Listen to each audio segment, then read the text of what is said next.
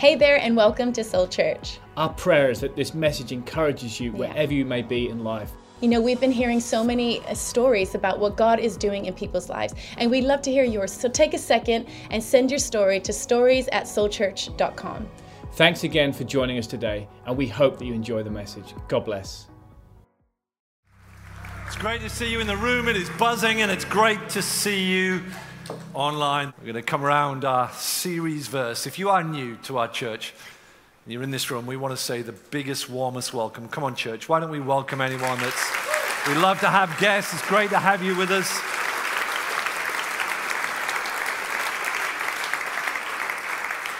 And our series verse is this, Ephesians 3:20. God can do anything. Let me say that again. God can do anything. You know. Do you know that? God can do anything, you know, far more than you could ever imagine or guess or request, even in your wildest dreams. Father, we want to thank you for the reality of who you are, of all that you can do. Our minds cannot comprehend your limitless power, authority, capability, and capacity. And so through these words, through your word, we ask you to breathe, speak, transform, and change us. And we give you all the praise and all the glory. And everyone with a bit of faith said a big loud Amen. Amen. You can take your seats. You ready for a great story online? The story that's found in Mark chapter 5. We're going to start reading from verse 21. I'm going to break it into 3 different acts. Let's go on a journey with me. So Act 1 starts over here. Jesus gets out of a boat. He's been doing miracles. And he comes onto the other side of the shore. And he's met by a man named Jairus. So this is Act 1. And Jairus is the leader of the synagogue. On the outside, he's a man of authority, capacity. He makes things happen. He has influence. But then it tells us in Mark 5, verse 22, that this man who looks like he's got it all together, all of a sudden, he falls at the feet of Jesus. And you think, what's going on in his world? He fell at his feet, verse 23, and begged him earnestly, saying, "My little daughter lies at the point of death. Come and lay your hands on her that she may be healed, and she will live." And we know that nothing makes you feel weak and anxious like your kids. Kids are your kryptonite. Life has a way of attacking you at the point of your greatest vulnerability. But Jairus does the right thing. Jairus comes to Jesus and he speaks a word of faith. If you come and pray for her, she will live. And Jesus, because he loves people, he drops everything. He lays down his agenda, and the Bible says that Jesus goes with him. So that's Act 1, Scene 1. And you finish that scene thinking, this is good. He's a man of faith. Jesus is with him. So did you enjoy Act 1 online? Let's go to Act 2, verse 25. It says, "Now a certain woman had a flow of blood for 12 years, and had suffered many things from many physicians. She spent all she had, and she was no better. She grew worse." An unnamed woman. A 12-year journey of perpetual suffering, a perpetual period. She's suffered at the hands of many doctors. She's exhausted all of her wealth. She's not improved. She's grown worse.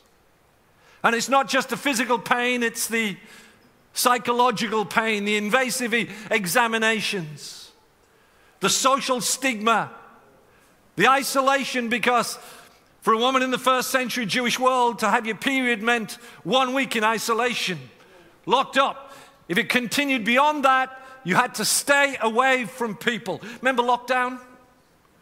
Remember how painful that was for just a few months? Imagine 12 years of hiding, 12 years of social stigma and shame.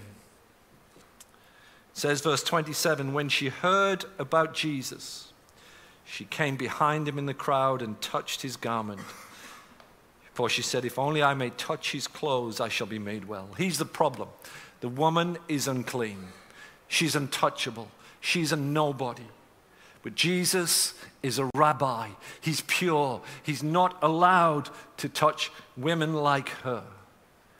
And so the woman decides to take a risk. It's like, I'm going to do whatever I have to do, whatever it takes. If I've got to sneak up behind him, I don't need an autograph from him. I don't need a selfie with him. I just need to touch his clothes. If only I'll touch his clothes, I shall be made well. Verse 29, and immediately the fountain of her blood was dried up. And she felt in her body that she was healed of the affliction. And Jesus immediately, knowing in himself that power had gone out from him, he turned to the crowd and said, who touched me? And the disciples, the dipstick disciples said, well, everyone's pressing in on you. Jesus' attention isn't gained by the pressing or the popularity of the crowd. He sees and he feels the pain of the one. Friend online, he sees what you're going through. In this room, whether you're sat at the front or the back, he knows what's going on in your life. And he didn't just come to dispatch a miracle. He comes to encounter a person. And he said, somebody touch me and I've got to meet with her. Because Jesus is always interested in people. And he calls her out. Who touched me?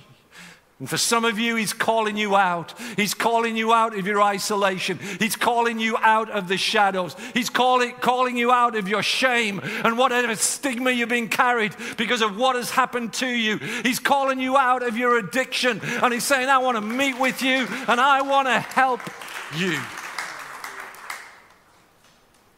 Verse 33, but the woman, fearing and trembling, because let me tell you, this is a big deal for her to come out. Fearing and trembling, knowing what had happened to her, what does she do? She came and fell down before him and told him the whole truth. How many know there's something about knowing the truth that sets you free?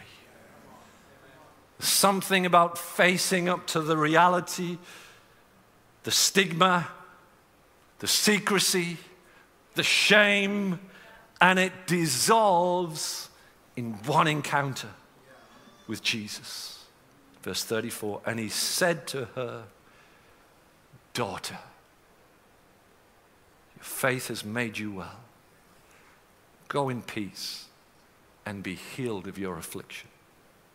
For 12 years, she's been defined by her dysfunction, labeled impure, unclean, untouchable, hiding behind her shame. But before Jesus deals with her dysfunction, he first deals with her identity. Daughter, because that's who you are. You're not a product of your dysfunction. You're not a product of what's happened to you. You are my child and I love you. Daughter. Dignity has been destroyed and diminished, but one single word from Jesus establishes her value and her worth. So I love Act 2. Scene 2, it's amazing, but it ends with a curveball. I'm going to read verse 34 and verse 35, and I want you to see if you can pick out, and you guys online, what's the one word that connects the two verses? Let's read it. And he said to her, daughter, your faith has made you well. Go in peace and be healed of your affliction. While he was still speaking, some came from the ruler of the synagogue's house, Jairus, and said, "Your daughter is dead. Why trouble the teacher any further?" Did you spot the word? One daughter is supernaturally healed. Another daughter is dead. In Acts 1, we thought that everything was going to be okay for Jairus. He's a man of faith. Jesus is with him. There's a delay. There's a disruption. And now his daughter is dead. He'd done all the right things, but a delay and a disruption. Now couldn't be any worse. From Jairus' perspective, one daughter's healing costs his daughter her life. There's been a delay, and her daughter has missed her miracle. I don't know about you, but I hate delays and disruption. A few weeks ago, in this small circle of trust, I talked about Airport Steve, which is the nickname that I wasn't aware that my kids called me, because there's nice Steve, and most of the time I'm nice. But I don't know what it is about airports, but it brings the worst in me. And so they've been calling me, without me knowing it, Airport Steve. And unfortunately, 2 weeks ago, we went on another trip. A church had very generously paid for me, for Rach, and for Mercy to fly there and minister. They paid for the tickets 2 years ago, twice. It got cancelled. Now that's a delay. And so eventually we had to use the tickets before the 1st of June. So we flew from Norwich to Amsterdam to Rochester. First leg, flew from Norwich, get in, we get up at like 4:30 in the morning, get in the plane, 5:30, ready to take off at 6, and the door won't shut. There's an announcement, there's a delay. And 1.5 hours later, after they've gotten a technician out of bed, and he's rocked up at the airport, and I'm now thinking we're not going to make this flight. I've got out of my seat, I'm about to go to the toilet, and the technician arrives. So I'm watching because I want to know that this door's safe. So the technician, he basically just picks up the door and shuts it. And then he turns to the air hostess, who's a very slight older lady, and he says, "There's nothing wrong with it." He says, "Well, can you shut it?" And she couldn't. She wasn't big enough. So I'm thinking I've been stuck on this flight for the last hour and a half because she couldn't shut the door. So he did all the checks, and it was fine. So Airport Steve is starting to bubble up. But anyway, we get on the flight, we land in Amsterdam, all right? And that's all good. And we just, literally didn't rehearse. We ran through the airport, managed to get our flight to JFK. Everything's gone sweet until we get to the pit of hell. I mean, the arrivals airport of JFK. There are thousands of people, and I'm feeling stressed. But then I look around, I think it's going to be okay, because there's 65 booths for passport checkers. I think, awesome, they'll soon get us all through. Did they? Do you know how many people they had working that day? 4.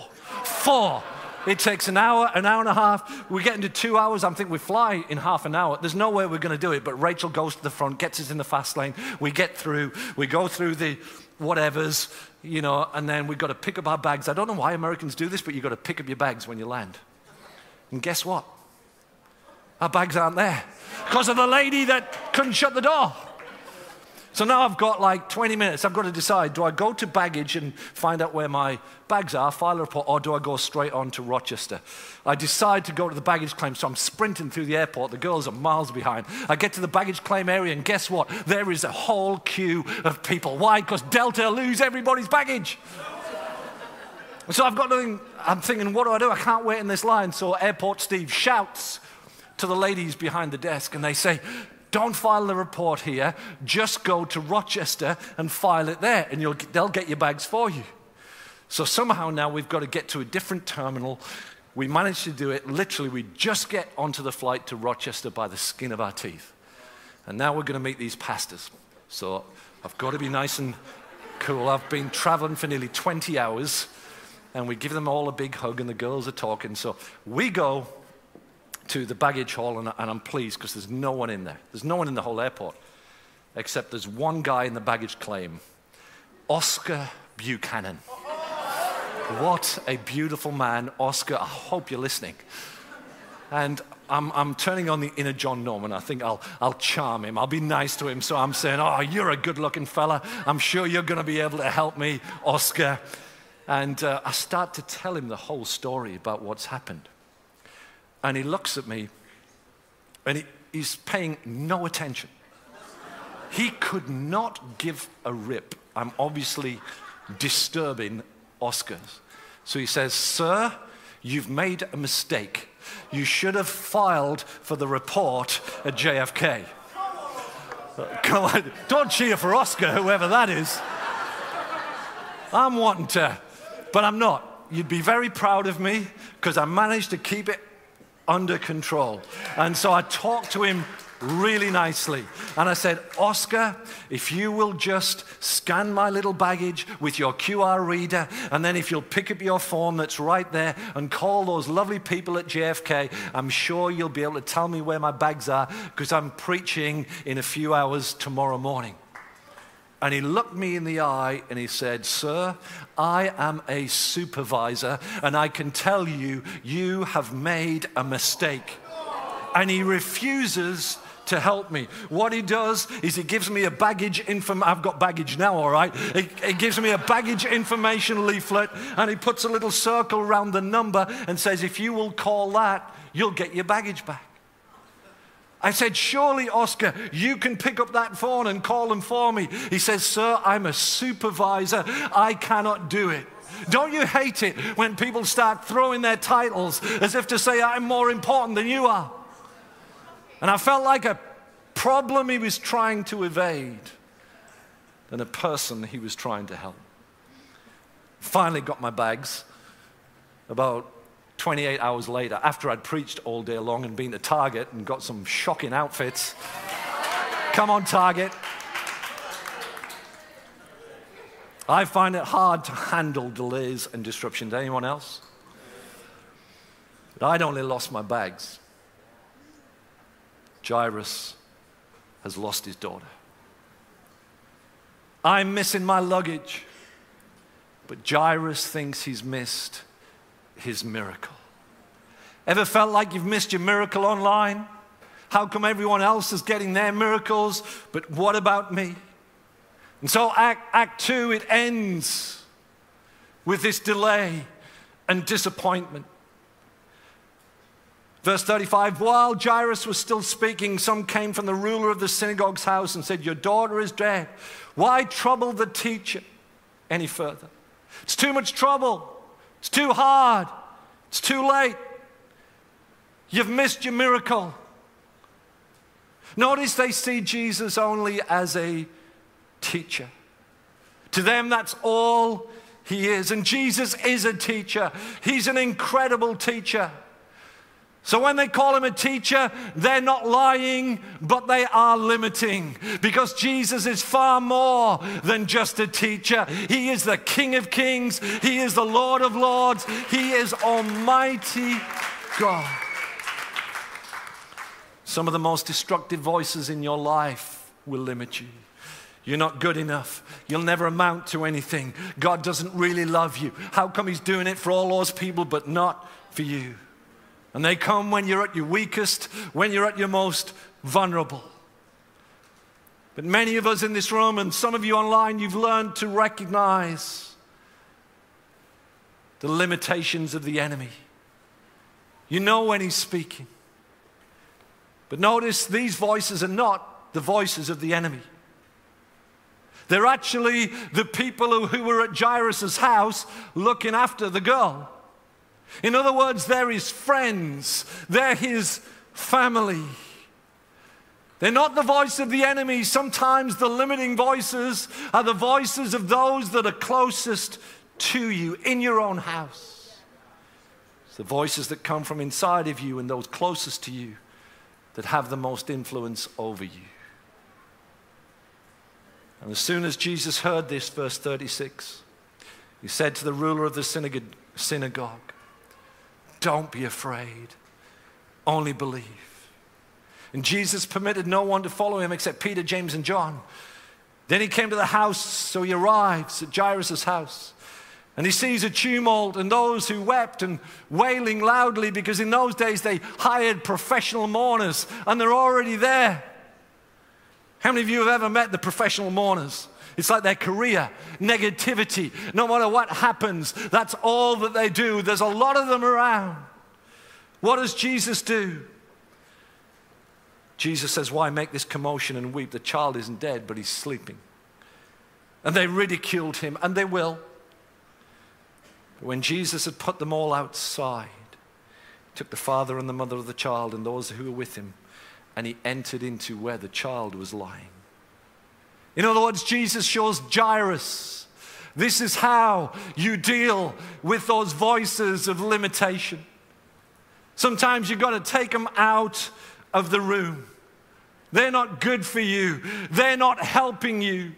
The people that are whispering in your ear, are they limiting you or are they building your faith?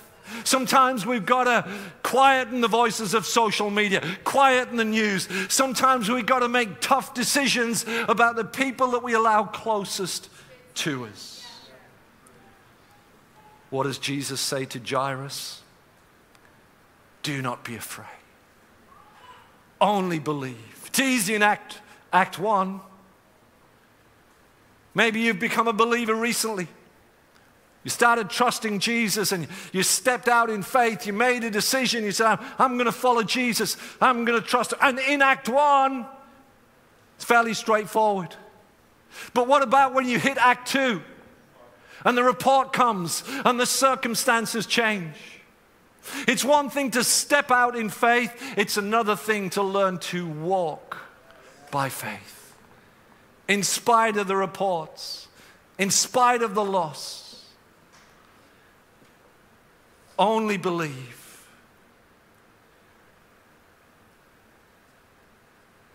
Jairus thinks he's missed his miracle.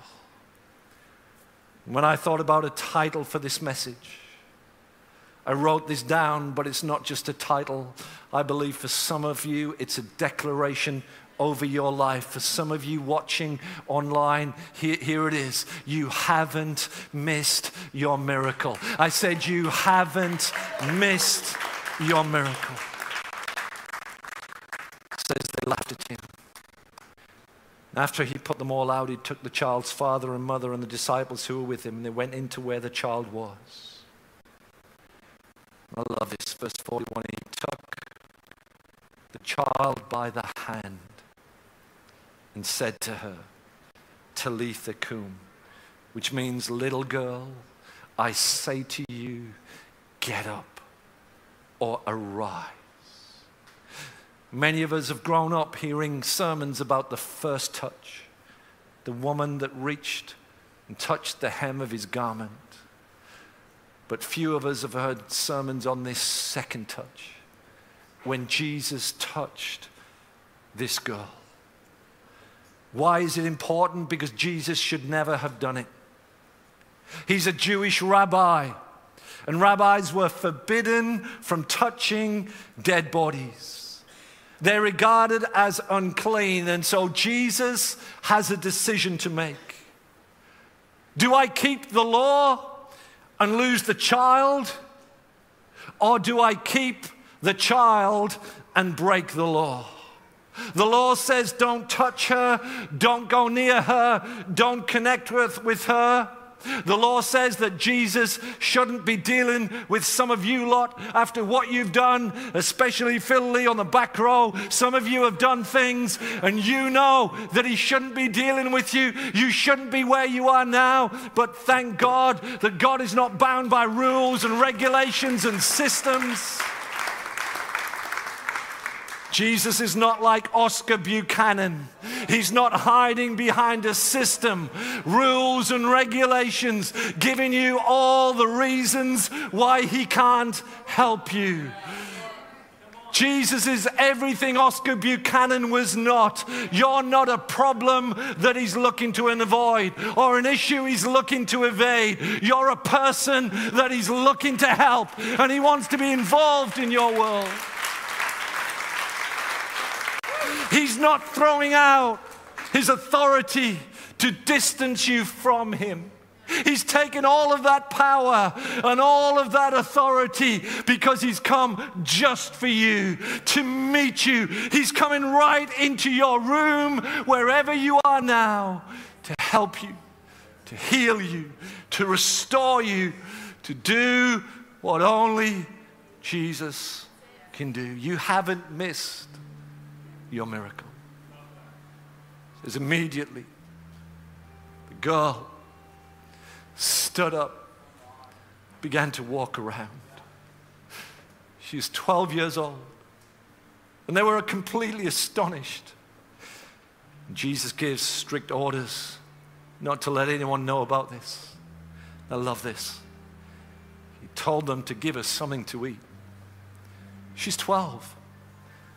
She's been dead. She's hungry. He says, someone go to McDonald's, for goodness sake, and get the teenager something to eat. How personal is he? Friend, you haven't missed your miracle. Maybe there's been a delay, a disruption. I told you last week about how my dad encountered Jesus when I was 3 years of age. Oh, Jesus sat on the end of the bed, and my dad was absolutely transformed. He was a believer. He wanted everyone to know. Took us to church, a whole family, my mom, my brother, me, my sister. But we didn't want to know. The first lot of churches were really boring. The second lot were really crazy. We didn't want to go to church, so he brought church to us. He literally did, in our farm. He decked out the barn, put straw bales in, everyone would sit, and people like Noel would come in and lead worship, and I didn't have a clue what was going on. Why did everyone put their hands up? Was it 1 for permission, 2 if you're desperate to go to the toilet? I just did not understand. My dad prayed for us. Prayed for us.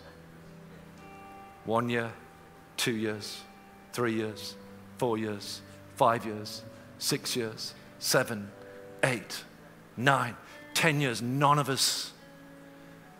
My dad thinks he's missed his miracle. In desperation, he goes to the pastor's wife.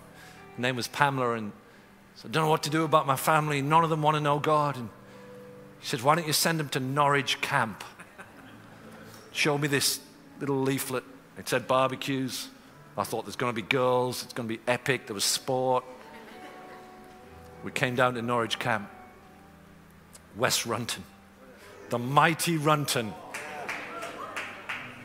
On the Tuesday night, a guy called Dave Nellist gave a message right near where you live, Pan. And I felt the presence of God. I felt Jesus come into my room. I put my hand up at the end of that service. Just immediately started just to weep. I didn't even know, but right next to me, my brother had put his hand up too. And he started to cry. Then on the other side of the tent, my sister put her hand up as well. And after a few months, my mom saw such a change in us kids. She came to Christ as well. 10 years. But thank God he walked into the room. You haven't missed your miracle. Friend, I want to talk to you personally. Have you ever received Jesus into your life, into your heart? You say, what does it mean to be a Christian? It means to say, God, I can't do this without you. Would you come in? It would be my greatest honor to usher in the greatest miracle you'll ever receive, and that's when Jesus comes into your life. You say, what does he do? He forgives you whatever you've done wrong. He gives you meaning and purpose for your today, and an incredible and an eternal hope for your tomorrow. Maybe you're here and you once walked with God, but if you're really honest, you've drifted away. You've got caught up in stuff that you know is not right. And Jesus says, hey, I want to meet with you. It's time to come home. So I'd love to pray for anyone all across this room or watching online. And you say, Steve, it's time for me to be honest. I need Jesus. Here's what we're going to do. I'm going to ask you all to bow your heads and close your eyes. That's it. Thank you. It's a moment of privacy. And I'm going to count to 3. If you're in this room or you're online and you know you need to get right with God, when I count to 3, I'm going to ask you simply just to raise your hand high enough and long enough for me to see it. For some of you, it's the first time. For some of you today, you are coming home. This is your moment. God loves you, my friend. So are we ready? When I count to 3, you raise your hand. Are you ready? 1, 2, 3. That's it. Just slip it up. Thank you, my friend over there. I love that. Come on. Look. Thank you. Thank you. Thank you. Beautiful. Thank you for your honesty. Here's what we're going to do. We're all going to pray this prayer, and I'm going to ask you to look at the screen. Repeat it after me. Dear Lord Jesus, thank you for dying for me, to forgive all my sin and failures, so I can have a brand new start. Please come into my life and help me by the power of the Holy Spirit to trust and live for you. Amen. Amen. Now listen, friend. If you prayed that prayer, then as you leave this building, we'd love to give you a Bible. You'll see one of our team standing there waving it. Just come up. Say, hey, I prayed that prayer. Could I have one of those? But it's going to help you. And then come back. If you're watching online, drop us a message in the chat. Say, hey, I prayed that prayer. We'd love to connect with you. But as we close this service, I'd like you all just to stand for a moment. Just stand. Come on, everyone. And I want to pray 2 groups of people real quick. Feel to pray for anyone and you're worried about your kids. Your kids are lost. Your kids are hurting. If that's you, I'd love to pray for you. The second, this whole story is a story of loss. And maybe you're in this room or you're watching online and you faced a loss. Maybe it's not a loss of a child. Very few people go that. Maybe it's a loss of your dream, a loss of hope. Maybe it's a loss at work, of employment. If you've lost something, or you're worried about your kids, I'd like you, come on, why don't you just raise your hand? I'd love to pray for you. Lord Jesus, you see every hand. Every hand is a person that you love. Every heart is a heart you understand. And so right now, for every person that's going through a loss or worried about their kids right now, we come to you. I thank you, Lord, that they haven't missed their miracle, that you are able to do exceedingly and abundantly and above all we can ask of things. So right now, we draw near to you and we ask you to do what only you can do. In Jesus' name. Thanks again for tuning in. And if you said the salvation prayer today, we'd love for you to email connecttofaith@soulchurch.com so we can talk to you a little bit more about this incredible decision that you've just made. Yeah, and if at any point in the service you felt moved to give towards any of our local or global initiatives, then head to soulchurch.com and click on the giving at the top of the page. Thanks again for joining us today, and we hope to see you again soon. God bless.